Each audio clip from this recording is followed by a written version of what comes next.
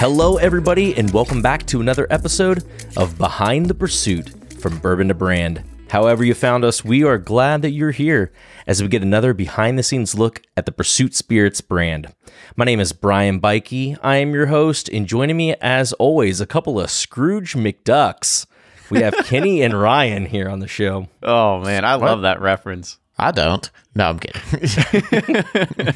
Just swimming in your swimming pool full of pennies. That's about right. Before we get too deep in the money talk, Kenny, I know we've started the episode sort of like this before, but I also know as we're getting into the cooler months, you're getting into to barrel-aged beer season and in the stout season, stuff like that.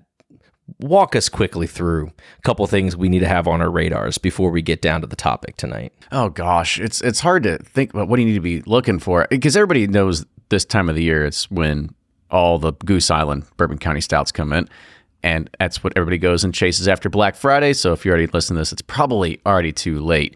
But if you're just getting into it and you think, well, I really like what soy sauce tastes like, I wonder if it is like this in beer form, then that's what you need to go and get. And if Ryan says anything, he's going to say, if you want to go take a nap in 20 minutes, sure, go ahead and get one of those as well.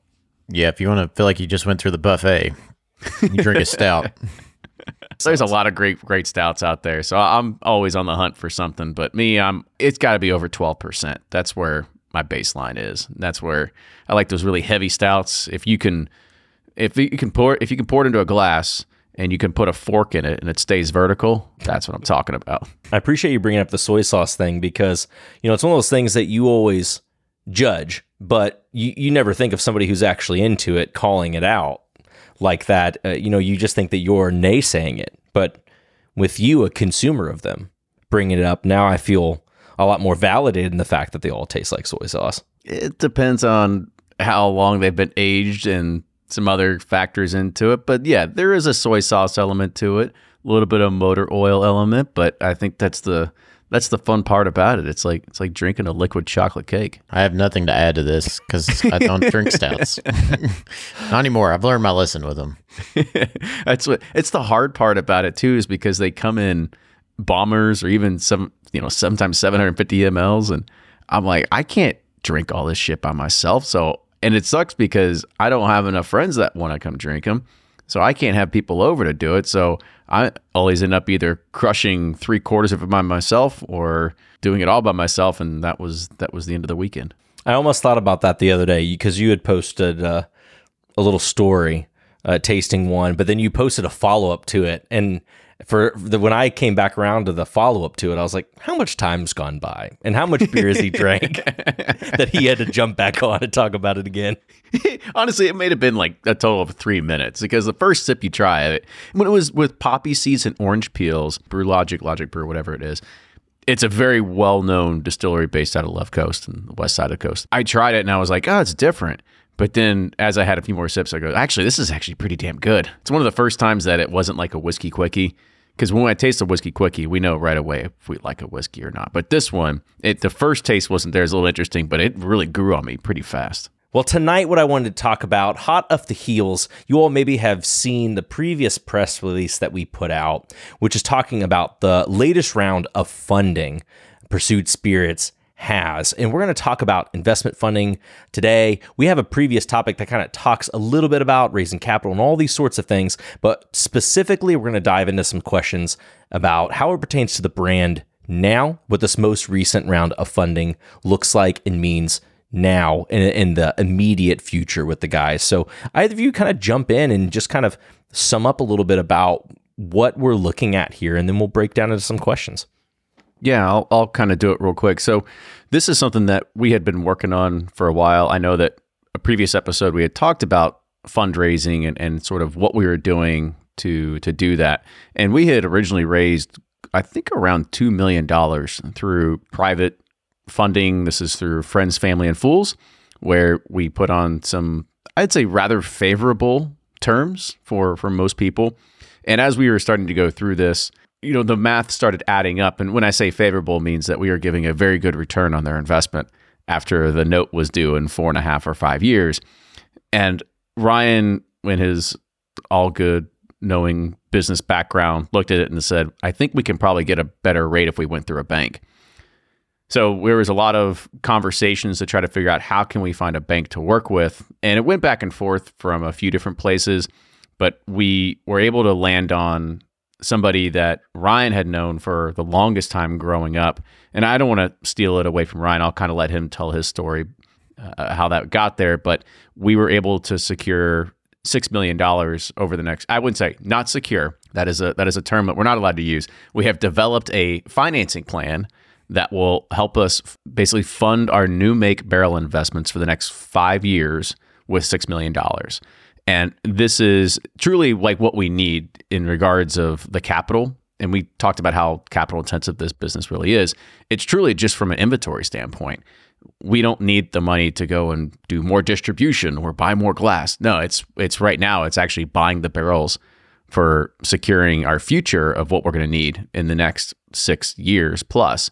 And we've got a great plan in place where we can pay off the interest-only the interest-only loan right now, where we will be able to be, hopefully, fingers crossed, debt-free by 2031, depending on if we want to continue to buy more whiskey or if we just continue doing what we're going to do and have our small little niche of the segment. But I kind of want to let Ryan talk about the past that he had with their commercial lenders and everything like that, because it's truly a tale of, having those connections back home, and it just isn't some blind phone call from some banker that we just, happen to want to take our money. Yeah, it's kind of weird how it all just came full circle. Yeah, we were, successfully fundraising money through, as you said, but truly grateful for everyone that took a chance on us, because what that early investment allowed us to do was to do a proof of concept, prove to our, to a lender or someone that we can successfully run a business and show a P&L and a pro forma, which a pro forma is basically just a fancy word for projections for over a period of time of what your revenue, your profit and loss, and your balance sheet looks like for a period of time. But when I was looking at it, I was starting to run out of people I knew with money, and that's the first big hurdle, isn't it? That was one of the big. How many more whales can you find? Yeah, and two, I just, even as confident as you are, you just don't want to have great relationships with, obviously, these friends and family that lend us money. You just feel bad asking for a handout. Not that it's a handout. They get a favorable return. It's just one of those things with money and, whatnot. It's not a comfortable thing sometimes, but we laid out very good terms and we're very serious about what we're doing, so everybody felt comfortable in that regard. But anyways, started looking at, some commercial side of things, and ironically, we got approached by some commercial banks that were actually approached by others in the industry who recommended to contact us because they thought that we were, the next up and coming brand that could do something in this space, that someone could lend us money and be comfortable. They think like what we were doing was good. And so we were actually referred to some commercial banks nationally, and that's what kind of started this whole process. So started the conversations with them and kind of got an understanding of how these interest-only asset loan, base loan works. As we've talked about before, barrels are appreciating asset, just like real estate or, a piece of land or a cow. You buy it for X and it, at 1 year it's appreciated to this and so on and so on. So these banks are starting to get really comfortable with lending in the barrel space because they see how much appreciation is in these assets. And so once they're comfortable with that, they're excited to lend on it, especially, at the time, real estate, there wasn't real much real estate inventory on the time, and these banks are sitting on a bunch of cash that they've made over the past 10 to 15 years and looking for new ways to invest that cash to make a good return. And so bourbon is growing, barrels are appreciating, it makes sense for them. So got an understanding of that, and we were kind of talking to 3 or 4 commercial banks, and then all of a sudden, I just get a call out of the blue from a good friend of mine at a local bank there in Bardstown. He's like, hey, I heard, about Jarrell's bourbon business. It's really exciting stuff. We also hear you're looking for a financing partner, and it's something that we may be interested in. And we don't know who you're talking to, what you got going on, but love to just talk it out. So Town and Country, which is a bank located in Bardstown, Kentucky. Several of my friends' parents sit on the board. I have a long relationship with, these these friends and family, I consider them family. You know, some of the people have guided us and helped us along the way. And it just was, we went and talked, and Kenny got to meet the board and talk to the, you know, the president and the loan officers and whatnot. We kind of presented our case and whatnot, and they were very impressed and very excited about working with us. But that was all good, but we had to prove our case to a board of directors. You know, went through the whole process of showing where we are today, where we're going in the future, and how we're going to make this all happen. And Kenny has the best, brightest mind in spreadsheets, and he developed spreadsheets that even blew bankers' minds away. And I think that's what really like was a sealed the deal. It was like, they're like, Kenny, even our like smartest, brightest minds of spreadsheets are like overwhelmed by your spreadsheet because it's so much data. And it's true. So I forget, there was one bank we did talk to, and she goes, I don't understand this. Can you put it in a template that looks like this? And I looked at her template and I go, I don't understand this. Looks too simple. I was like, how do you account for all these other variables that can, because here's the thing is that most pro formas are, I don't know, they were like, what, 15 rows? The thing I built has close to 900. So it was one of those things that I looked at it and I was like, how can I project something like this? It doesn't make sense to me. Yeah, it's a crazy spreadsheet that takes in like barrel dumps to new make to how much glass we're using, and it's all like you click on a cell and it's like hieroglyphics. There's about 70 characters in it. I'm just scared to even touch it. So I'm scared I'm going to break it. But anyways, these spreadsheets were very impressive, and so we presented to the, you know, some board members who had questions about the bourbon space, because this is something new for most banks, especially a small community bank. You know, they're very comfortable in real estate, traditional lending, you know, cows, you know, inventory, but not inventory on this scale. And so we really had to guide them through like how the whole process works and what the industry is like. And I just don't think this would have happened without the relationships and connections I had in Bardstown. And I'm truly grateful. And, you know, when I went to present this, I even got emotional because I was like, for me to sit here in front of you all when I grew up all in this town and seeing bourbon come from nothing,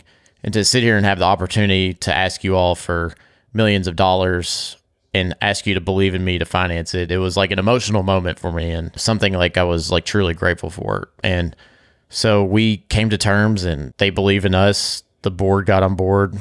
No pun intended. And yeah, here we are with a great financing partner that believes in us, and we don't have to worry about raising capital to fund our future growth. And it's such a relief, and we're so grateful for that opportunity. Yeah, I remember when he started getting emotional, I'm sitting there, elbowing him to the side. I'm like, get it together, man. Like, people are going to think you're a softie.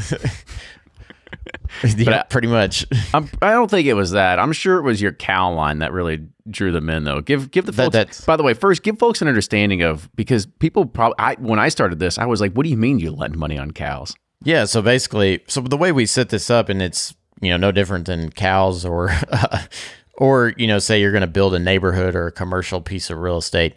What you set up is on an interest-only loan while you're building a commercial piece of real estate, or as the cow is maturing before you sell that cow to be slaughtered, to be turned into meat. So a cow, you buy a calf at, say, I don't know the going rate for cows, but $700.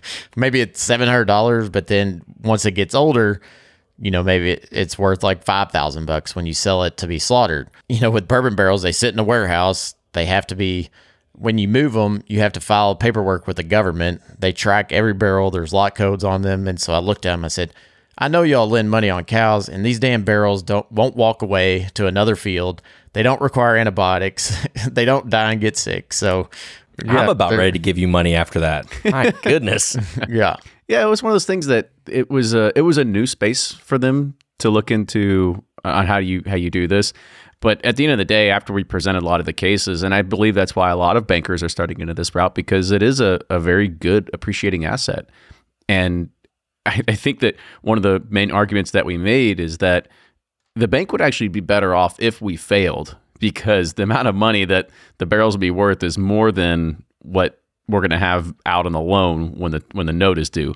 So we'll be okay, hopefully. Fingers crossed everybody keeps drinking United. But that was one of those things that kind of really sealed the deal, is that they could see the value of where these go, because Yeah, today you buy a barrel for $750, $800, and then by the time it turns 4, it's close to 3,500 ish. Maybe it could be 4,000, depending on where it is, where it's from.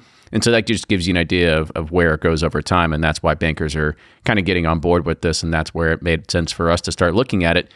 Only because, as Ryan mentioned earlier, you don't have to sit there and start chasing after a bunch of people every single financing round and get checks in, but instead you've got I always say one throat to choke, but Ryan says one check to write. And that's the name of the game right there. It's kind of a two-edged sword. Like barrel values are extremely high right now, in the open source market. And so like it's good from a lending aspect when you be like, look at these values, But on the flip side, if you're trying to grow your inventory, it's very expensive to acquire barrels. But so it's kind of a catch-22. But you send those values to these bankers, and they're like, "Oh my gosh, look at the appreciation in these." And even if you cut them in by half, it's still a safe asset for them to lend on. Yeah, and as we kind of go through this, I think it's also important to recognize and reiterate that the bank isn't just giving us money to go and do whatever we want. Ryan's not buying a new truck. We're not putting it into something else. This is strictly for inventory. And people have been giving us congratulations, way to go, you're doing it, you're rocking it, you're doing it. It's like, no, we have to pay back every single one of these pennies plus interest. So there's a lot more money that has to come out of our pocket in due time. This is just, again, one less headache of actually having to worry about fundraising, but instead we can now focus our efforts on sales, on marketing, on product development, and not necessarily just trying to scrape together funds for the next new make round. Yeah, but at the same time, I think it's important that we celebrate this. It's a very huge deal that I think this proves to us and to the world that we're not just two podcasters putting whiskey in a bottle. We take this very seriously. We have a serious business. We want to produce quality products, provide great experiences for our consumers, and we've proven that. And we have now a financial partner that believes in us as well. And I think that is a huge win for us. I mean, from where we've started to be able to secure this financing is a major deal. And while yes, we do have to pay that back and plus some, I've never been so excited to be in debt. It is a huge win for us. So I do want to take a brief moment. The interest payments haven't came in yet, so until that first bill comes. Yeah, wait till that first bill comes. Yeah. So what does this look like in terms of stock? So if this is something that it allows you to go ahead and purchase the stock that you're going to need for the next 5 years, is that something that is still going to be staggered out? And if that's the case, is that because of the partnerships and what you all are able to get? Or are you guys just going to start acquiring what you can when you can and start locking it away and aging? No, right now we've already locked away everything that we need for the next few years. We're going to have a little bit of Band-Aid years ahead of us that we've got to acquire just a little bit of extra aged inventory. But getting this financing doesn't mean that we're going to go and buy as much 3 to 4 or 5 year old whiskey as possible and really start scaling United. That's definitely not the goal, because right now our goal is slowly building United. If all of a sudden we couldn't keep United on the shelves and it was just getting overtaken, like if we had a little bit of a smoke wagon effect, yeah, sure, we might start thinking about something like that. But this is really a slow build for us. So all the money that we have brought in from private investors plus the bank loans, this is all going into new make. And so this new make, of course, you've got at least 4 years until we start doing something with it. We'll start blending it around 4 to 6. So you won't really see a lot of this stuff come to fruition until 2026, when we can definitely start scaling to that next point. So what we're going to be doing is I've told it on the show before, is that when we did start these partnerships with the distilleries and our partners, I said, we need to buy 4, 3, 2, 1 in new make. So we utilize all of our existing investments to buy the aged stock that we could. And then we started putting down new make as fast as we could, utilizing new money that was coming in from other investors. And this was just because we felt confident knowing that we could scale up slowly. By scaling up slowly, that gives us the ability to, I guess, break in all the learnings that's going to come with it. I mean, those are some things that we're currently learning right now. It's rules and regulations, it's sales and distribution. Those are hard lessons that we have to learn now while we're small, and not necessarily trying to grow too big too fast, because that would ultimately bite us. Because if all of a sudden we had 20,000 cases of product that we're sitting on, I mean, we could potentially go under. So if we're able to figure out how to do sales flow, product flow, cash flow properly, then we don't need to worry about necessarily bringing on and scaling too hard, too fast. So one of the things that I noticed in there too, that you all were talking about, and I know in some of the interactions that I saw that some people, in the congratulations, like you were saying, were people mentioning that you all are able to maintain full ownership through this process. And we've talked about that a little bit too, but kind of in layman's terms, I would say, what exactly does that mean for you all, that you all have all the freedom that you do in this particular stage, and with the funding that you all have, and how you all see that continuing on? Not giving up equity is, it's huge. Because that's what you started for. It's your baby, it's your business. And so, where a lot of people fail in this industry and a lot of businesses, they have a dream and a vision, they get excited, but they don't have the cash or capital to do it. And then they go and find money, which money's available, but sometimes it comes with a lot of, extra baggage or extra things, that consequences with money. And usually people want forms, and that they want equity. That's what it comes with. They want a piece of the pie. They're happy to give you money, but they see the future, or they think they see the future, and they want a piece of the pie. They just don't want like a return on their investment. And so with that, because we're able to not have to give up any of our companies so far, the nice thing is we haven't just dove into this head first. We've kind of been slow growing, a slow drip, proving ourselves to not just to us, but to the marketplace and understanding it. And before we ever started money raising, we had a proof of concept, and we kind of already figured out somewhat the distribution, the new make contracts, the sales, and we kind of had everything going in a proof of concept where we could present to someone and say, we need your money, but we don't need your ownership. And we'll give you a favorable return for your money, but we don't need, to give up that ownership yet. And because we had that proof of concept and the numbers to back it up, it allowed, and it gave investors the confidence to give us money, not necessarily having to require a piece of equity. Whereas a lot of times, if someone's going to give you money, they're going to like, well, I want 51% of your business because I'm going to make all the decisions, because you have a great idea, but you're just some young, dumb greenback, and I'm going to guide you. I'm going to lead you to the promised land. And then next thing you know, you're 5 years down the road, and they've raised more money, and your shares have been diluted down to nothing. And then the original founders have little to no skin in the game, and then they're just eventually pushed out. And so it's easy to go give up equity, but I learned through my existing businesses and conversations from people in this industry, there's been many brands that have taken on equity ownership early on to help, because it's tough. Right now we are in a grind.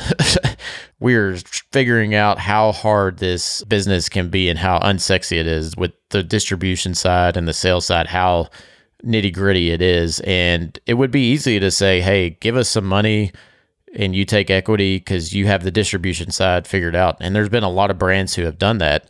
But what's happened is they lost the soul of their company. It's now just turned into another cog in somebody's portfolio, and it's not what the true intention of the owners wanted. And sometimes you see owners, just like Dixon's example of selling his company to Stoli, say, well, I no longer align with what the people that purchased me are, and so I'm leaving to start again. So that's been kind of important to us I'm rambling here, but that's been very important to us to keep all the equity as much as we can. Now, Trey Zoller gave me some wonderful advice in this, because when we were going and looking to raise money, he's like, there's smart money and there's dumb money. He's like, there's people that are going to give you money and want equity, but they just have money. They don't understand this space. They don't understand the spirit space. And if you're going to give up equity, make sure it's to a smart money.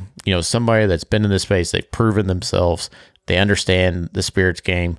And that advice was instrumental and really led us down this path of trying to find a banking partner that is not interested in equity. It's interested in just making returns on a loan. Yeah, I'll just add one thing in there, and it's exactly right, because we had been offered a few $1,000,000 here and there over time, but the thing is that those few $1,000,000, it would have gone straight into inventory. It wouldn't have gone to anything bigger that we needed. I mean, now we can use, we have bigger ideas and plans that we need for, of course, what we said earlier, sales, distribution, other marketing initiatives, different things that we could use money for. But if somebody's going to go give us $6 million and they want 30% of the business or 40% of whatever it is, it doesn't make sense, because they're going to come out way more ahead than we would here. Because I did the spreadsheets, I did the math. I know exactly how long it's going to take to turn and flip those barrels into bottles and put them on shelves and get returns from our distributing partners and everything like that. And it just didn't seem like it was a lot long in the future that we would have to wait.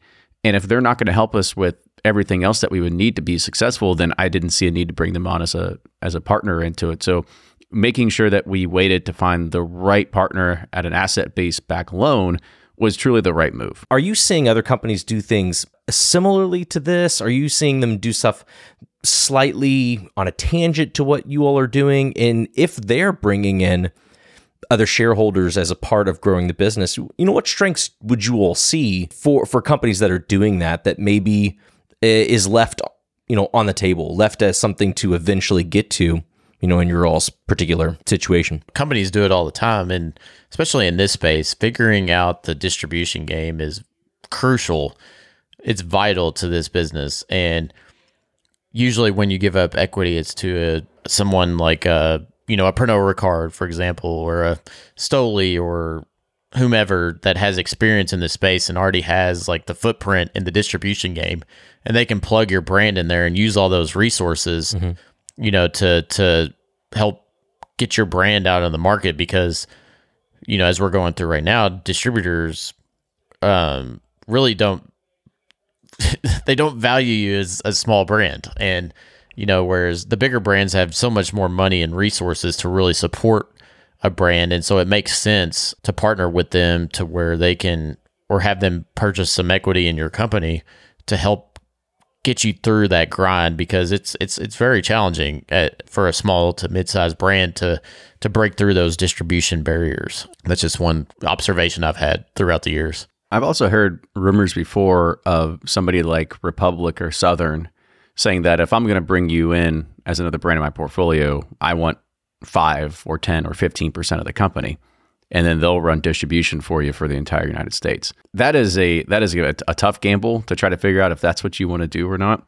But those are real deals that probably happen all behind closed doors. And you see that happening, and that's just something that I didn't want to get ourselves into. So knowing that if you are going to, and back to your original point, Brian, I think you see a mix of everything that's out there.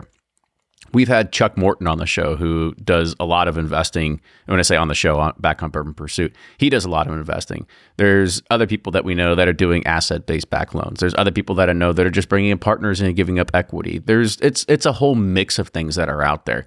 For us, we feel more confident in what we're able to build, because we have, and I think that's a great thing about what we have with Bourbon Pursuit and what we've been able to build through here, is that we've established a lot of those relationships and the friendships for so long that we could call up people. He's called up Drew Colesway, he's called up Trey Zoller, we call up Joe Beatrice, we call up whomever, and everybody's been very happy to give us an hour of their time and be able to help us navigate these waters.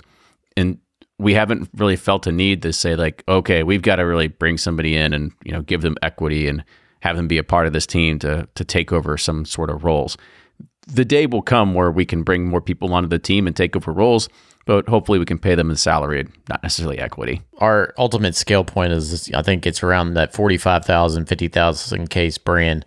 And I think Kenny and I feel confident that we can get us there with the resources we have and the relationships we've built and the network and support system that we've built.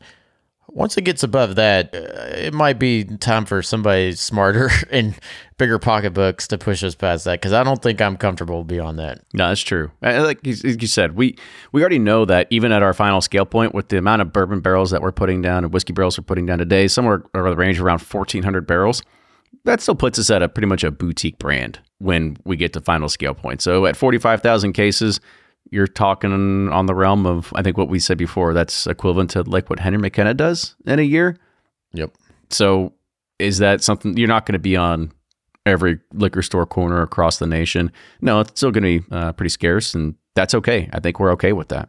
So with having the funding that's going to be able to go into make and going in that specific use over the next however many years, what's the next injection look like? And I don't necessarily mean, investment capital injection or anything like that. I'm meaning, where are you all going to focus other money on and start really pushing things forward while you kind of have a little bit of a lock in that specific area? Yeah, I mean, right now we are going back and working on the sales and distribution side. As Ryan had hinted to earlier, that's one of the pain points that we're currently feeling, because as a small brand, you definitely get overlooked inside of distribution. If you think about it, your Diageo, your Pernods, your Heaven Hills, your whomever, they have actual sales force. They have real people with real jobs that go and push across the country all their products. And they have goals they have to hit before the end of the year. And so for them to do that, they provide incentives to their distributors to go and make and hit those goals. We were very naive in getting into this, thinking that, we don't need to set sales goals. Like, you're good. Go, you got your 25 points of margin. Just go have fun. Go out there. But when a salesperson doesn't have a salary and they are completely incentivized off their, not incentivized, but they get kickbacks on everything that they sell, get 3% on spirits, 6% on wines. Well, if they see an incentive that says, you get an extra $10 for every case you sell of a certain product, well, what do you think they're going to go push? Well, it's nothing Pursuit Spirits, because we haven't offered that yet. So our products sit in warehouses. So those are the things that we're currently trying to figure out. How do we get beyond there so we can focus some money on making sure we create some better distribution footprint there. We'll look at things of actually acquiring some other non-tangible or not type of inventory that would be used for bourbon barrels, but instead we can use for proofing, or we can use for any sort of lab equipment, some things that we can get some utility out of right away. So just trying to figure out how we can spend the money that we have earned off of profits into there. But at the same exact time, we also have to pay off those interest-based payments every single month too. So let's not forget that it's just not free money coming in. We still have interest payments to pay. And two, we're just really refining our, and pushing ourselves to always focus on the whiskey too, like focusing on how can we continue to create unique and interesting flavor offerings, profiles, whether that's with finishing or micro blending or blends, but we're really just fine tuning the process and obsessed with the process of how can we make sure that we are one of the most interesting and best products on the shelf, so that we don't get looked over on the shelf, and that we create a buzz around us. We're spending a lot of time on that and trying to get our distributors to get it out of the warehouse and on shelves so that people can actually buy it. It's a weird system that you have two layers of people that control your product getting to your customer. And so trying to navigate those two layers has been, I don't want to say fun challenge, but because it hasn't been Put fun. It this way, it's something to discuss for another day. Yeah, it's definitely discussed for another day. That's just something we kind of knew existed, but just had no idea how deep it existed. And it's, and I'm not complaining. It is what it is. We'll just have to play the game and figure out what's the best way to move forward. So aside from the coffee mugs and T-shirts that let me show you my spreadsheet that we'll have branded for Pursuit Spirits very soon to kind of just offer here on the side. I mean, what does this look like for your all's day jobs? You guys still keeping those around? It's one of those things that everybody says congratulations, and I even saw some of the comments that said, "Oh, Ryan, can you put Bermuda grass in your rearview mirror now?" That's not necessarily going to happen. Well, we are still, as we mentioned earlier, grinding it away for the next few years, because one of the things that I have every single time I get this itch to go and jump in full time, my wife always reminds me how expensive health insurance is. So there's no getting rid of the day job anytime soon and going into it. I think we still got a few more years until that flip happens. So we'll just keep going on and working 3 jobs in 12-hour days, every single day. That's okay. And I'm still having a good time in my other businesses and have great teams in those that do great things to allow me to, no pun intended, pursue this itch of mine, this career. But extremely happy where we are, and we still got a long way to go, and I'm just enjoying the process. Guys, thanks again for getting into this topic. Really interesting stuff. And again, congratulations on this milestone. I'm really excited to see what the brand's going to be able to do as we kick into the next year and then keep on going for the next several years and see where we're going to hit these benchmarks and how we're going to keep pushing the brand forward. Once again, if you guys have any questions for the guys, if you have potential podcast episodes you want to hear us get into, podcast@pursuitspirits.com for any of those. Thanks again, as always, everybody, for tuning in. Hope you enjoyed, and until next time, we'll see you all later.